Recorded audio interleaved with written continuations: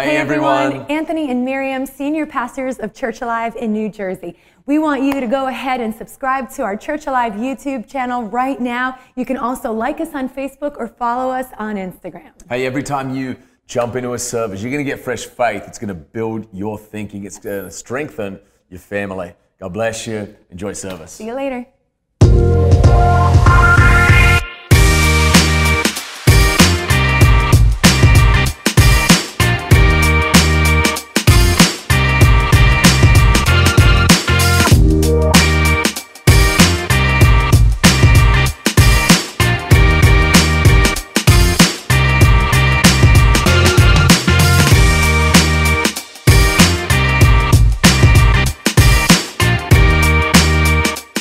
Hey church, my name's Verlani. My name's Tim.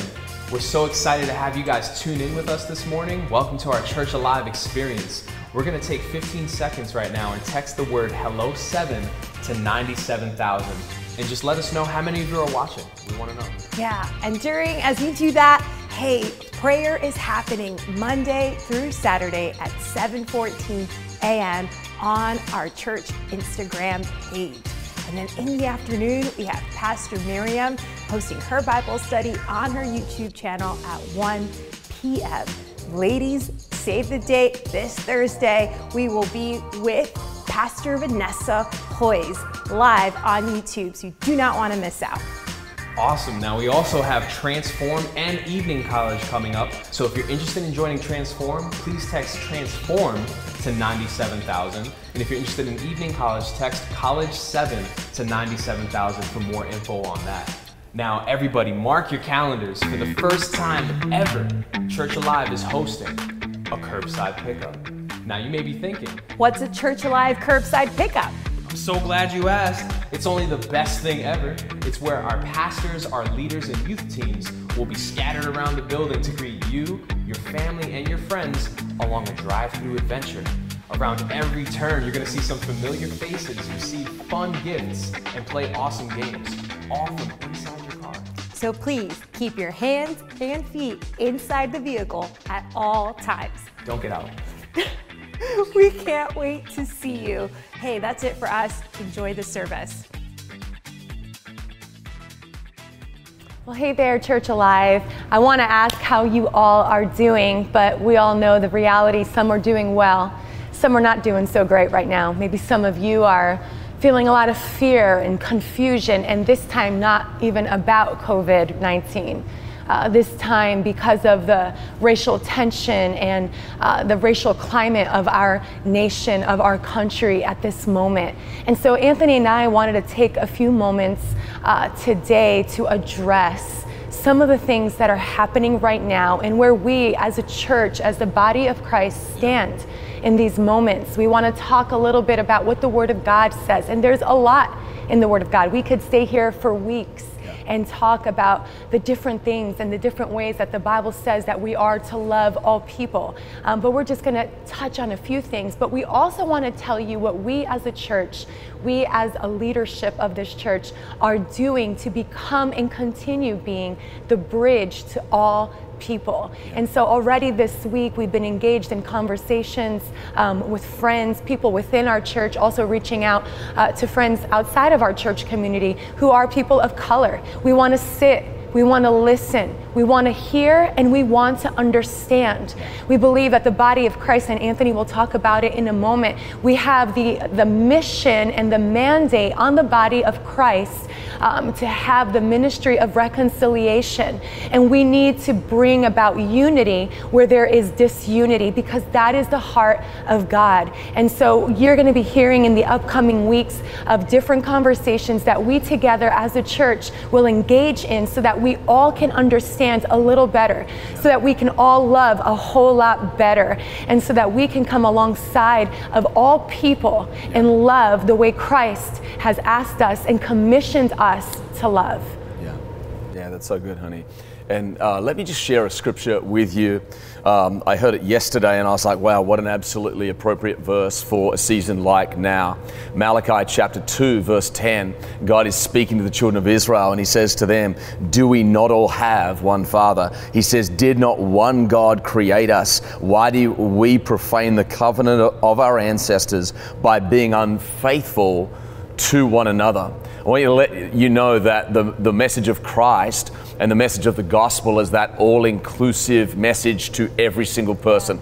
It puts value on everyone, but it puts us on the exact same plane. It puts value on everyone, but then it also says you're made in my image. At the same time, it points out where we're actually faulty and wrong, and we need his grace and we need his mercy. And then Paul goes on to say in 2 Corinthians 5, verse 18, he says, all this is from God who reconciled us to himself through Christ and gave us, listen to this, and gave us the ministry of reconciliation, that God was reconciling the world to himself in Christ, not counting people's sins against them. And he has committed to us the message of reconciliation. So our message, our number one hope and desire is that people are first reconciled to God, that they fall in love with Jesus, they understand God has a plan for them, God has a purpose for each and every single life, that they are reconciled to God through Christ, that through the gospel, through the good news, we are all invited and adopted in the family of God. And then it plays itself out. Then we're commanded to love one another, every single person.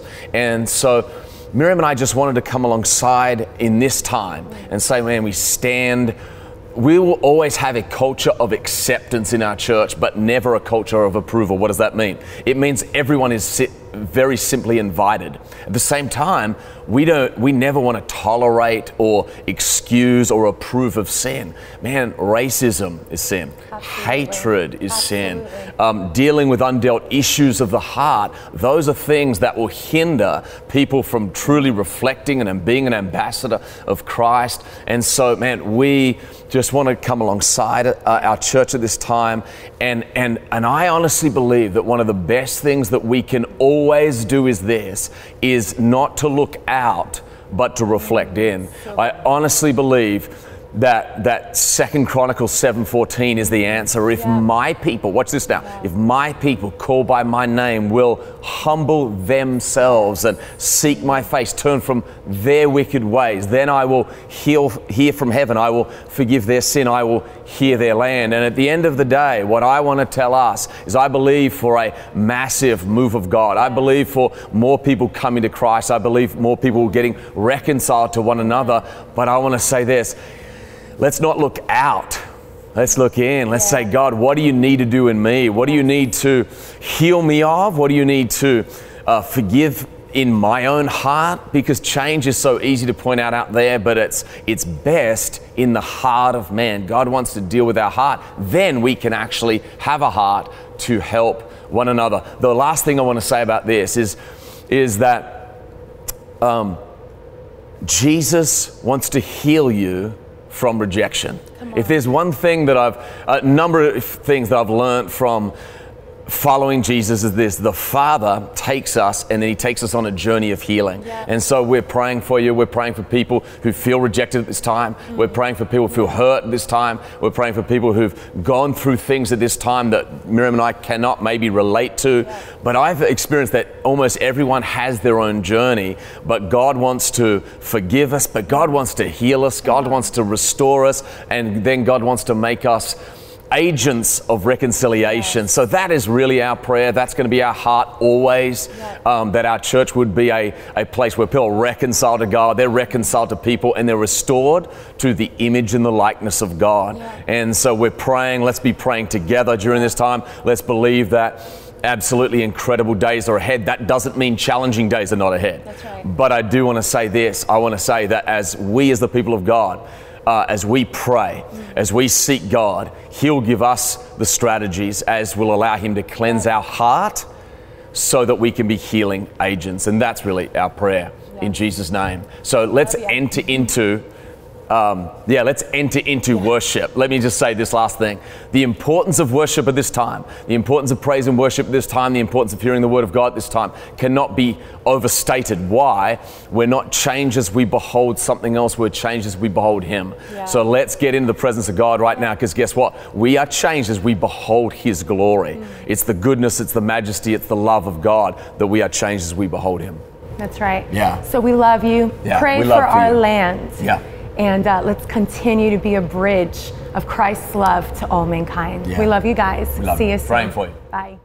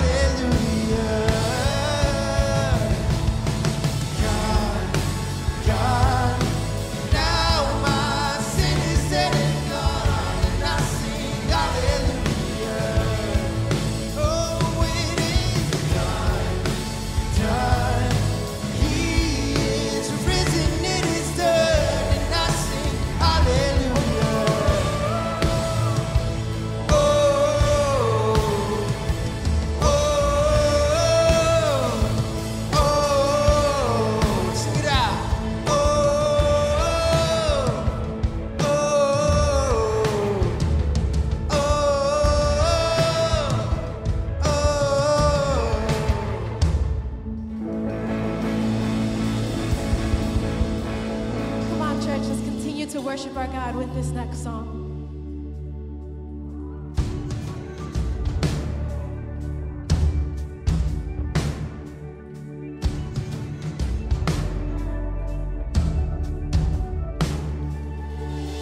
Miracles when you move, such an easy thing for you to do. Your hand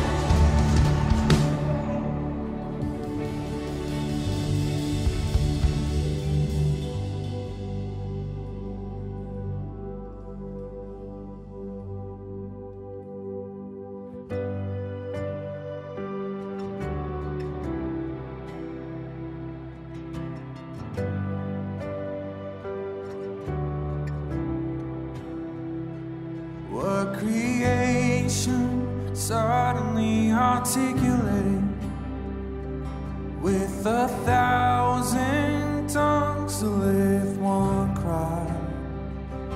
And from north to south and east to west, we'd hear Christ be magnified.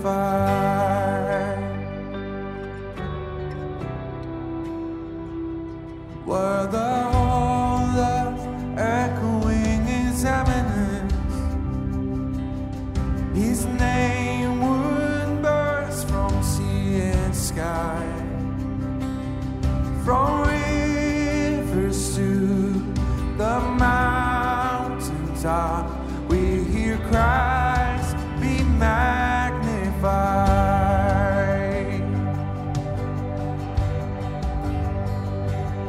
You're singing, oh, Christ be magnified. Let His praise arise. Christ be magnified in me. Singing, oh, Christ be magnified from the altar of my life. Christ be magnified in me.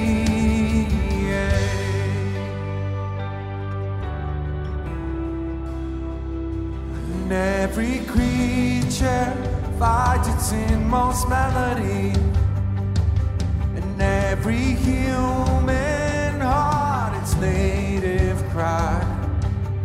Oh, then in one enraptured hymn of praise, we'll sing Christ be magnified. Oh, Christ be magnified, yeah. Singing, oh, Christ be magnified. Let His praise arise. Christ be magnified in me. Singing, oh, Christ be magnified from the altar of my life. Christ be magnified in me.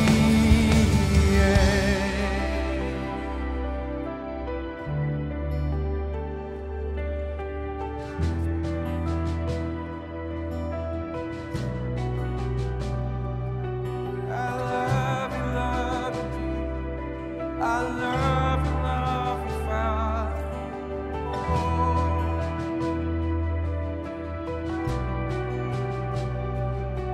And I won't bow to idols. I'll stand strong and worship you.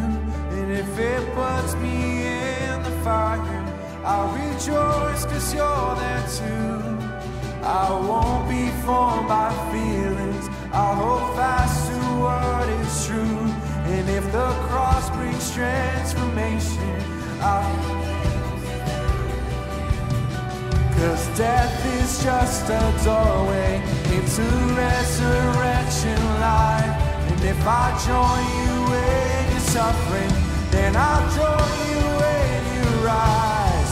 And when you return in glory with all the angels and the saints, my heart will still be singing, my soul will be the same, singing, oh, Christ be magnified, let His praise arise, Christ be magnified in me, singing, oh, Christ be magnified from the altar of my life, Christ be magnified in me, singing, oh, Christ be magnified, let His praise arise, Christ be magnified in me, singing, oh, Christ be magnified from the altar of my life, Christ be magnified in me, yeah.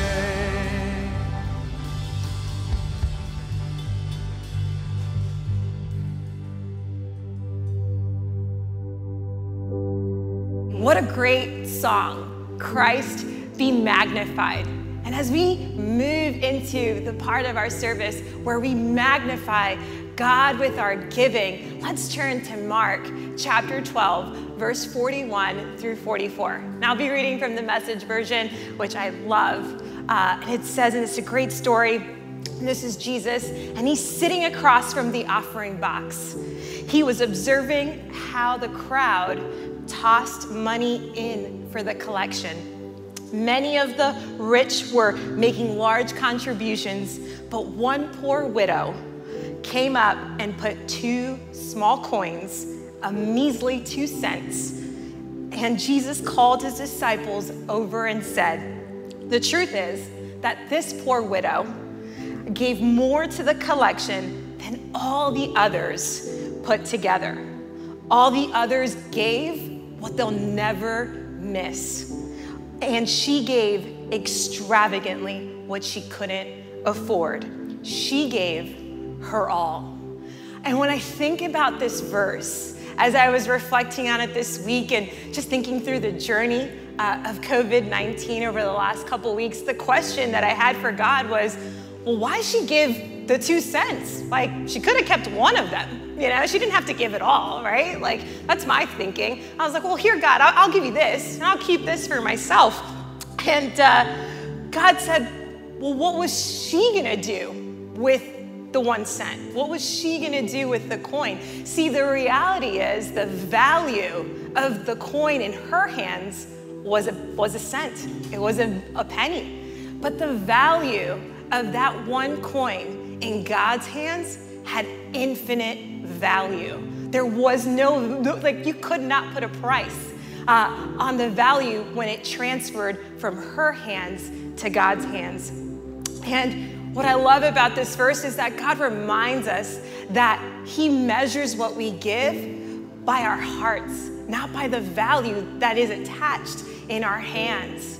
And I think about our church, and what I love about this season is that our church has been able to look at those who have potentially have gone unnoticed, unseen in this season, and magnify who they are. Our first responders we've been able to help, our moms, our families, our foster care children, all of them have been beneficiaries of our generosity. And so as we think about that, as we give today, let us trust God in knowing that what we have in our hands, when we surrender, when we transfer that over to him, it actually creates even greater value than we could ever think or imagine. So with that, I hope that encourages you, and let's get ready to give. Amen. Yeah, let's pray. Father, we thank you. We thank you that there is infinite value in your hands, that when we give to you, when we surrender, when we transfer our pennies, our money to you, that there is nothing that you cannot do without it. You can do so much more than we can ever think, expect, imagine. And so we thank you, God, that as we give together, more lives will be saved, more lives will be touched, more lives will get to know the power and the love that comes from trusting you. All these things we ask in your name, Jesus. Amen.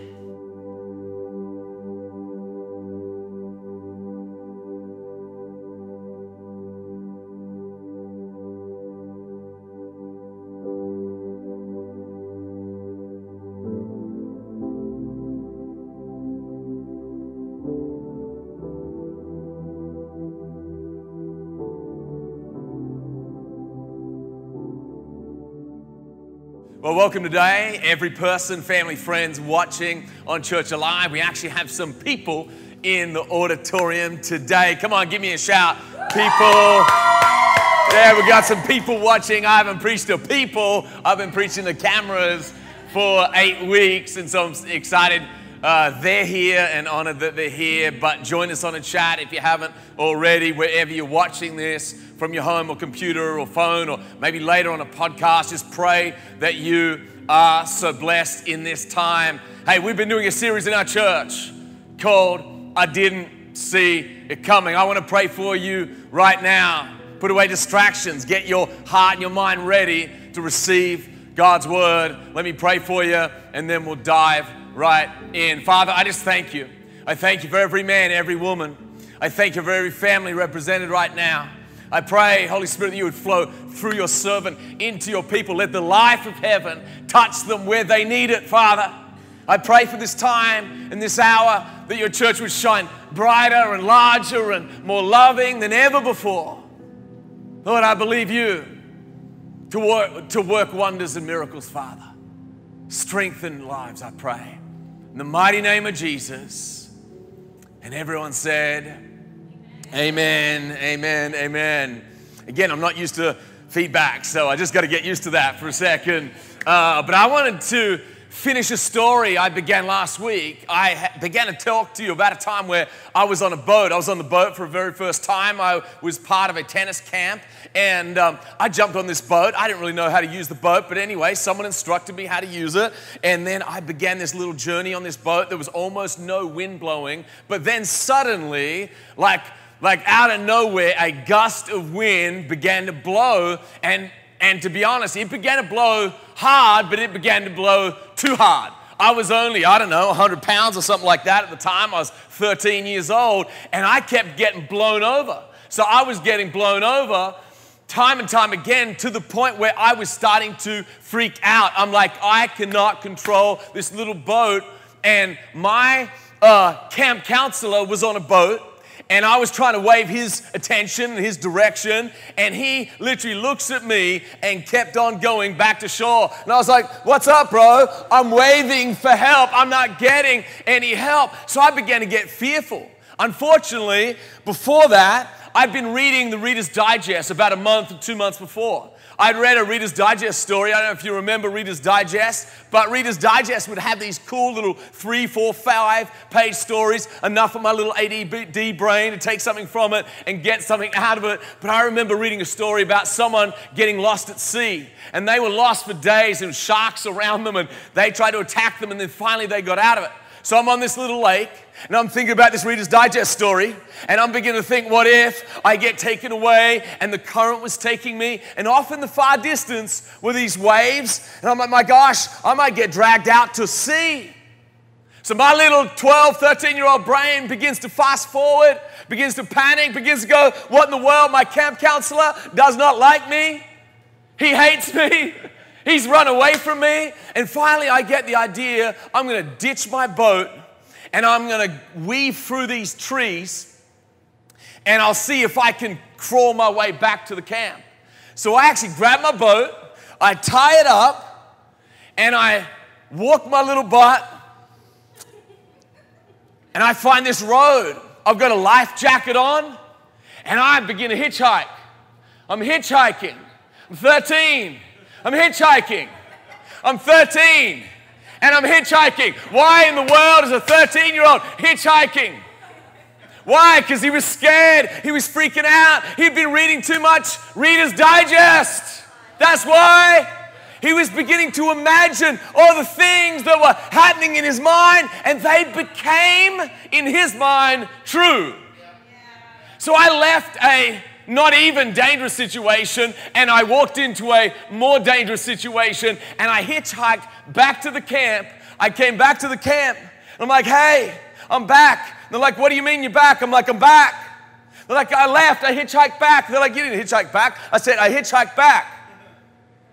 The camp counselor had then been looking for me. He'd actually returned to the sand to go get gas because he was running out of gas. He then looks at my boat. There's no Anthony. He's wondering where I am. He sees something floating off in the distance. He thought I drowned. He's then looking at this thing that's floating in the distance, and he goes over to it thinking I'm drowned. I haven't drowned. He goes on back. He's like, I've lost a kid. He's freaking out. Now here's what's so interesting. That little ridiculous story happens to you and to me all the time. Do you know the difference between fear and faith? Fear is believing something that you can't see is going to happen. Do you know what faith is? Believing something that you can't see is going to happen. So different. Let me quote my Pastor Jürgen Matthesius, a mentor and friend. Let me say it again. Fear is believing something that you can't see is going to happen. Faith is believing something that you can't see happen. God wants to fill you and me with faith. God wants to fill you and me with a positive future or picture of the future. He doesn't want to fill you with negative images. And I began to speak about last week how your tongue is like the rudder of a boat, and you can tell the trajectory of your life and my life by where that rudder is going. And praise is the sail that begins to capture the presence of God. But I want to say to you today that fear is like the anchor that limits you and I from getting out of the wharf. Fear. Actually, do you know that a boat is not made for a wharf? A boat is made to sail. A boat is made to go to a place. A boat is made for a destination. You and I are not made to sit in a wharf. Our faith is actually made to go somewhere, to progress. Now, in a storm, we need an anchor. In a storm, we need a place where we can hide. But we're not made to hide, are we, Church Alive? We're not made to hide. We're actually made to sail. And so I want to preach to you along this thought today. We have got to get rid of fear, and we have got to embrace faith in our lives. I want to point to a famous passage of scripture, 2 Timothy chapter 1. You will probably have heard it before, but I want to preach to you about it because I think during this time it's such an important, vital scripture.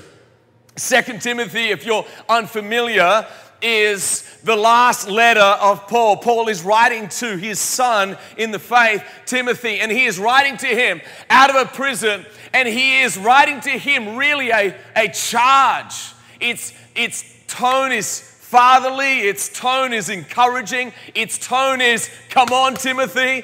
If you've ever been around your dad, how many of you know that mothers can sometimes mother a child too much? They kind of like, oh, it's okay, boo-boo. But dad will get alongside you and say, suck it up, big boy. Let's go. Let's get up. Let's brush off the scratches. Come on, right? And you and I need a mother's love. How many know that sometimes, right? But we also need a father's love that comes alongside, and Timothy is receiving a father's instruction. And here's what he says in 2 Timothy chapter 1, verse 6 and 7. He says, for this reason, Timothy, I remind you, he says, to fan into flame the gift of God through the laying on of hands. For God has not given you a spirit of fear, but of power and of love and of a sound mind. Hear it again. God has not given you, God has not given me, God has not given Ed, God has not given Rachel, God has not given Caitlin, God has not given every single person who's watching right now. God has not given you a spirit of fear, but of power and of love and a sound mind. Now, why does Paul have to have this conversation with Timothy? Timothy is a young leader, really, of that time, of a megachurch in Ephesus. Timothy had to deal with problems. Timothy had to confront things. Timothy was leading people, but he had to continually lead himself.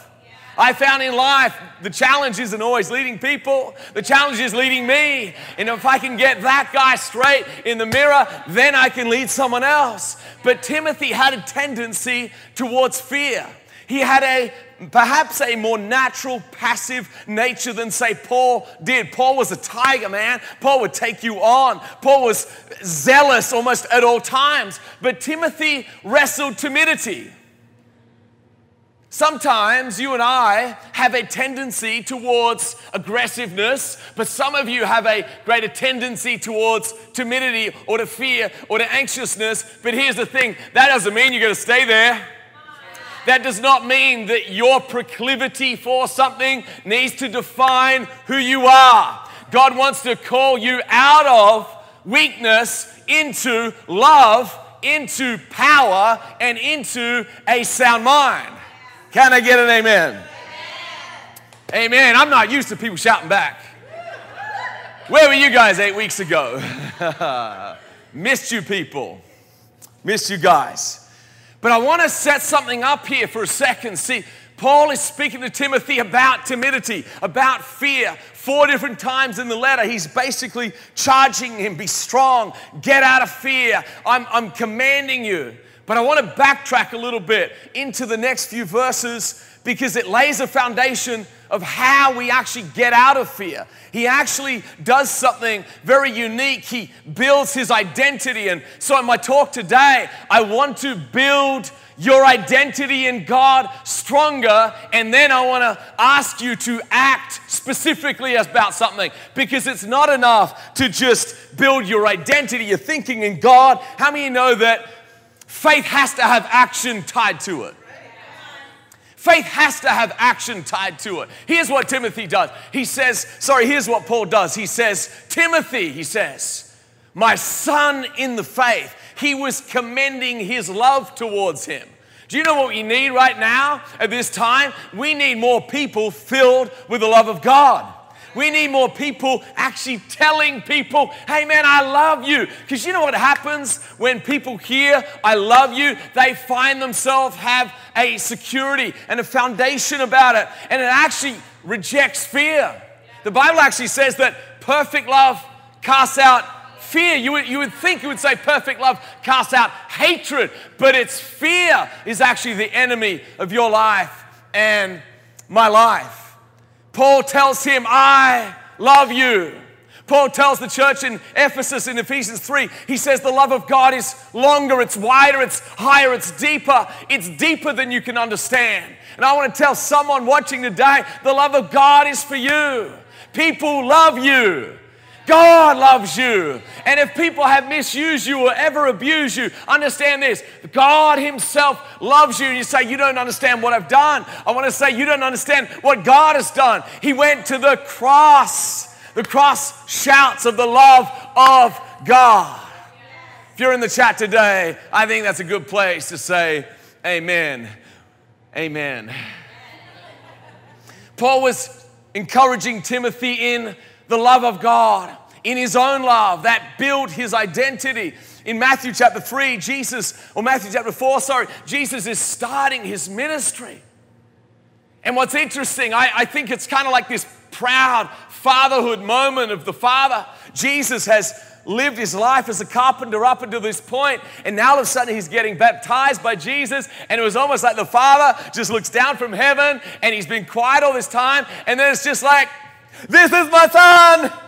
And he shouts and he's like, hey, I want you to know at the start of your ministry, I want you to know before you ever do anything, I want you to know before you ever raise the dead or heal the sick, he says, I want you to know that I love you. And Jesus could be really rejected by men because he was so secure in the love of God. Jesus could actually deal with the fear of man because his identity was so secure in the love of God. Paul encourages Timothy, listen, I want you to know that you're loved. He says this, I want you to know that the foundation or the essence of your faith is critical. He says this, your grandmother had a faith, your mother had a faith. And he says to him, he says, listen, the sincerity of your faith. He says, I believe in it. I was there when I laid hands on you and the power of God came upon you. And he says, listen, I am convinced of your faith.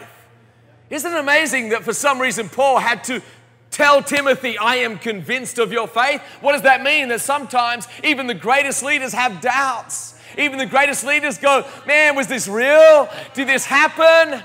That was thousands of years ago. And he is leading a church where people knew the resurrected Jesus. And still sometimes there was questions. Still sometimes there was doubts about himself. Is anyone hearing me today? He says, I want to remind you of that sincere faith that lived in your grandmother, that lived in your mother, and now I believe that lives in you. And I want to encourage someone today, dig deep in the foundation of your faith. Dig deep in the foundation of your faith so that when the storms of life come, Jesus said they come in Matthew chapter 7. He says when they come, there's a wise man, there is a foolish man. But he says the person that laid his foundation on the rock, this one shall stand. And Paul is telling Timothy, and I am telling you, build the foundation of your faith and dig it deep. If something goes wrong in your life, that doesn't mean God doesn't love you. If something goes wrong in your life, that doesn't mean God has departed from you. The foundation of our faith is 1 Corinthians chapter 15, verse 1. He says, for this reason, I tell you of first importance, Christ died for your sins. Christ died for my sins. Christ died for my mistakes. Christ died for your mistakes. Christ died for the mistakes of the whole entire world. And so sometimes people leave the faith because someone offended them. But I have to say this. It was your faith in the fact that no one would ever offend you in your life. Sometimes maybe an answered prayer didn't happen. Was your sole faith that God would kind of be Santa Claus in your world? No, dig a little deeper in your faith. God works separate out of your timing and my timing. There's numerous different times I've been disappointed in my faith. There's numerous different times I wish God answered something. But my foundation isn't that God would do that one thing I was hoping He would do. But my foundation is it's Jesus. It's that's man who lived a perfect life, died a sacrificial death, rose bodily, but then sent His Spirit into my life. I've seen so many answered prayers, and I praise God for answered prayers, but there's some moments you're like, how come that one didn't answer? That's normal. Paul was encouraging him. You're loved. I believe that gets you out of fear. Paul was encouraging him to build the foundation that allows you to stand in the tough times. Paul was encouraging Timothy, watch this now, that he was gifted. He says, for this reason, I remind you, Timothy, to stir up into flame the gift of God that is in you through the laying on of my hands. Now, sometimes the gifts are practical and sometimes the gifts are spiritual, and they're both. Timothy was a leader, he had to lead. Timothy was a preacher, he had to preach. Timothy was a teacher, he had to teach. Timothy was really an apostle of the faith. He had to lay hands on people. He had to impart to other teachers who would lead other people. And he was stirring him to embrace the gifts. I want to stir you to actually embrace the gifts of your life. Don't compare yourself to other people. It's easy to do. But actually, you've got to learn to love your story. You've got to learn to love the gifts on your life. I'd love to be able to sing, I can't. I'd love to be able to dance like Michael Jackson, but I can't. But I've got to be able to. I'm banging this thing, sorry. I've got to be able to embrace the gifts on my life. The gifts and calling on my life. Some of you are amazing managers. Some of you are amazing leaders. Some of you can sing only in the shower. Some of you can bake cakes for the Pope, but some of you can bake cakes and people go, that's nice. Embrace your gifts. Because actually when you embrace your gifts, you actually put value on what God gifted you in. And when you put value on what God gifted you in, guess what? You're putting value on yourself. And when you actually love the gift on yourself, you actually can love yourself. And then when you can love yourself, you can actually love other people. Love being you. This wasn't in my notes, but I just want to tell someone, love being you. If you're white, love being white. If you're black, love being black. If you're Asian, love being Asian. Like, love it. Because that's what God has made you to be and made you to do.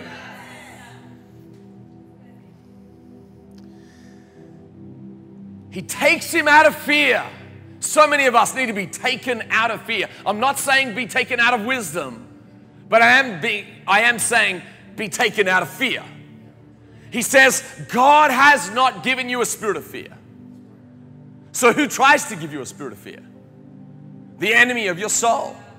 Sometimes the things you feed, sometimes the things you read, sometimes the Instagram snapshots you see, they feed fear sometimes. He says, God has not given you a spirit of fear, but of power and of love and a sound mind.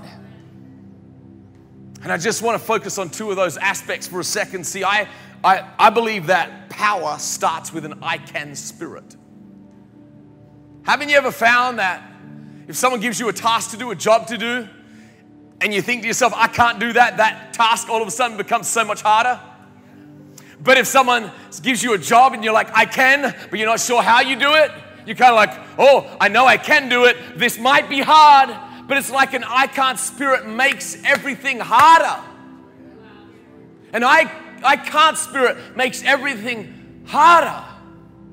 I want to deal with two areas real quick because I believe that God wants to get you out of fear in your identity, but I believe that He wants to deal with two things. And maybe I only have time to talk on two of those things. One of them is money. One of them is finances.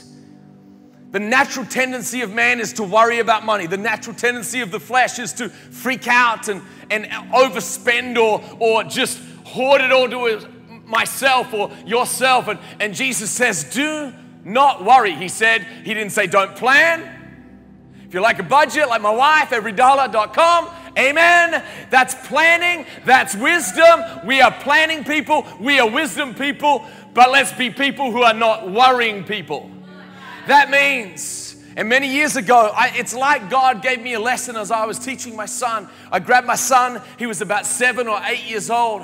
And I said, son, here's what you're going to do. I'm going to give you $10. And I said, you're going to give God one. You're going to save one. You're going to spend the rest. And he looked at me. He's like, I don't want to give God one, Dad. But what was I doing? I was being a loving father, instructing him how to live as a Christian. And I'm talking to Christians for a second. Listen, if you're not a Christian, I'm not talking to you. But if you're a Christian, let me lovingly talk to you what it looks like to honor God and trust God in the finances of your life. Here's what it looks like. It means I honor God with the first 10th. I save or I pay off debt and I spend the rest. And if the Holy Spirit leads me to give above and beyond that, I follow Him anyway. These are the principles of God. God does not need your finances, but He does desire your heart.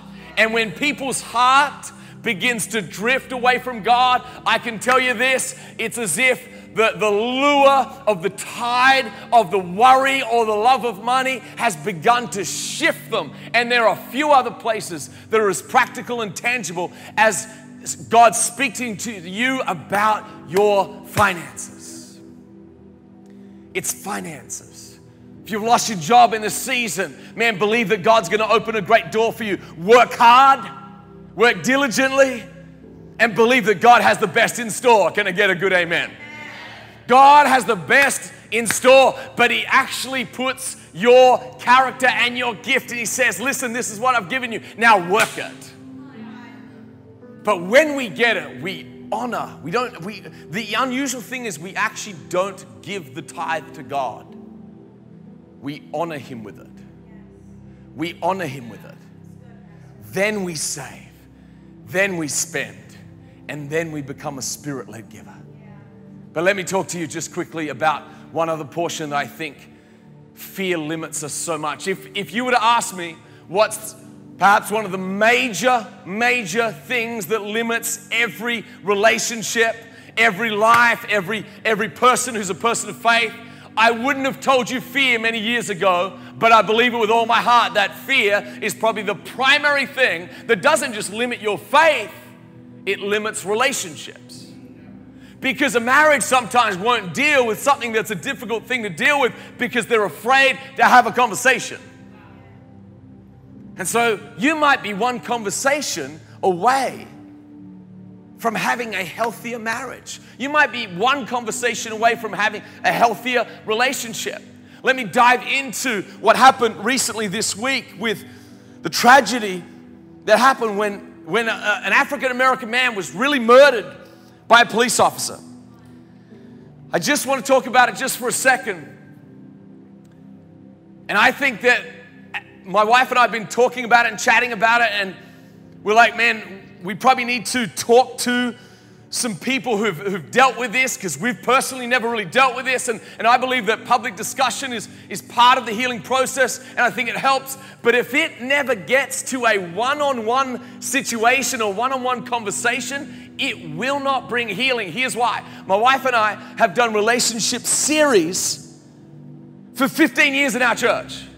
And we can sit up here and talk in here, but if if the people hear the conversation and then don't leave and have a private conversation, it doesn't do anything. So when do you and I have the chance to talk to people about things that pop up in their world? It's actually in the little moments, I've noticed. It's in the small things. It's like, how come I don't want to talk to you about this thing that you said to me because I'm afraid that your feelings might get hurt, or I'm afraid of a private conversation, or I'm afraid to confront you about something. So if you know someone and the person is always talking racist talks, then it's up to you to say something because you're the one who's hearing it. No one else is hearing it. So if you'll step out of fear and go, man, I want to talk to this person because this is an ugly trait in this person, then you can have a private conversation.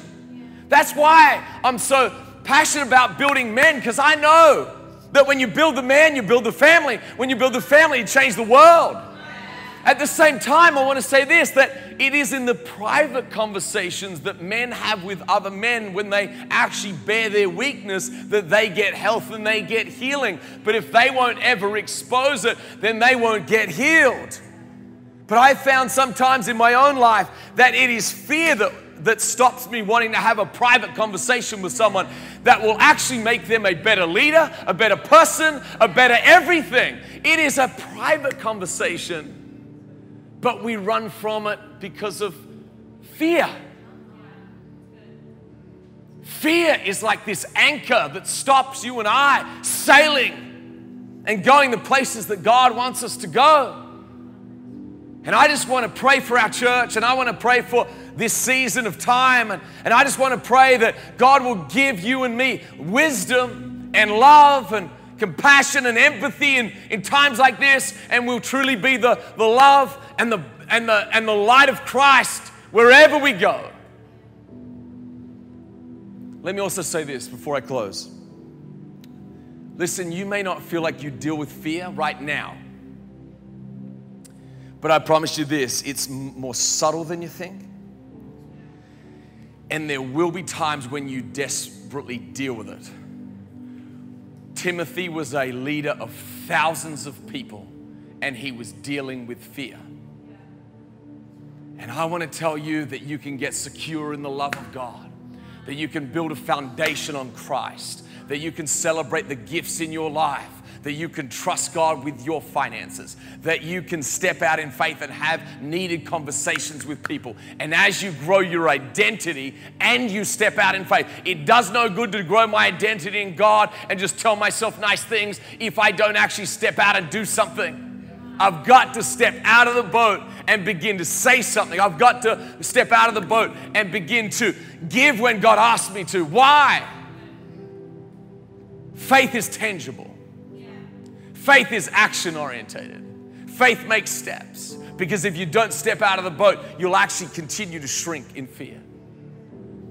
All across this room and those watching online right now, would you close your eyes with me? Would you bow your head? Would you take a moment to reflect? Would you take a moment to say, God, what do you need to deal with me about?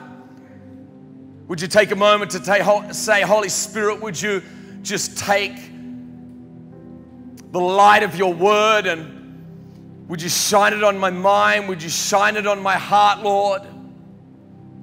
Would you expose areas of fear where I don't even know it's there?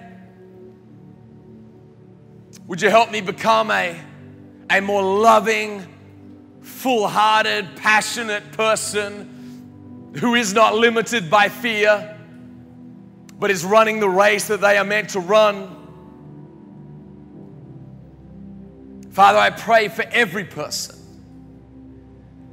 Father, I pray for every life, every family. Father, in Jesus' name, take these moments.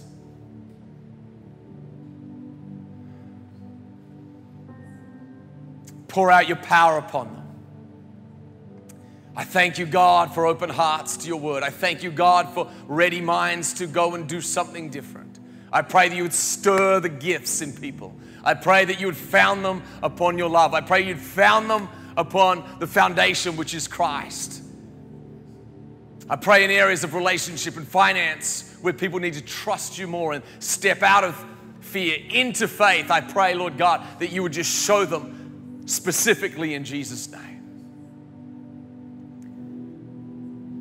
While we're in an attitude of prayer right now, you might be here today and you might be watching right now and you've never received the person of Jesus Christ into your life, into your heart, or maybe you did at one stage of the game years ago, but you know you're far away from God. You may be watching a Christian kind of station or a church service for maybe the first or second time in a long time, but for some reason you felt like God was speaking to you, drawing you. Listen, the love of God is higher. The love of God is wider. The love of God is longer and deeper than you'll ever imagine. And I just ask, Holy Spirit, that you would make that known to them even now, that all of a sudden their eyes of their heart would enlighten so that they could receive you by faith in Jesus' name. I want you to, if you need to receive Christ, if you've not yet turned your life to Jesus, ask him to change you. Ask him to forgive you. Ask him to turn your life around. You've been living your life your own way and you want to receive his grace and his mercy. I want to pray with you right here and right now. Father, I pray for every life. I pray for every heart. But I want you to declare this after me. Say, Jesus, thank you. I believe you died on a cross for me. I believe you rose from the dead.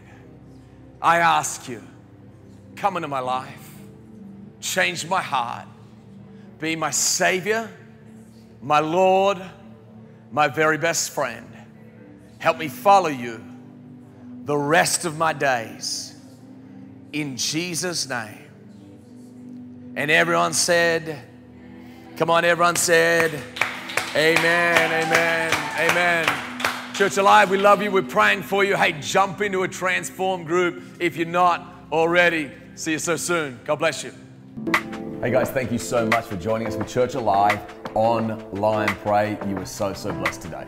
If this was the first time you prayed that prayer with us and you placed your faith in Jesus for Lord and Savior of your life, we want to send you a gift. All you need to do is text CONNECT7 to the number 97,000 and we'll send you this book, Following Jesus, in the mail.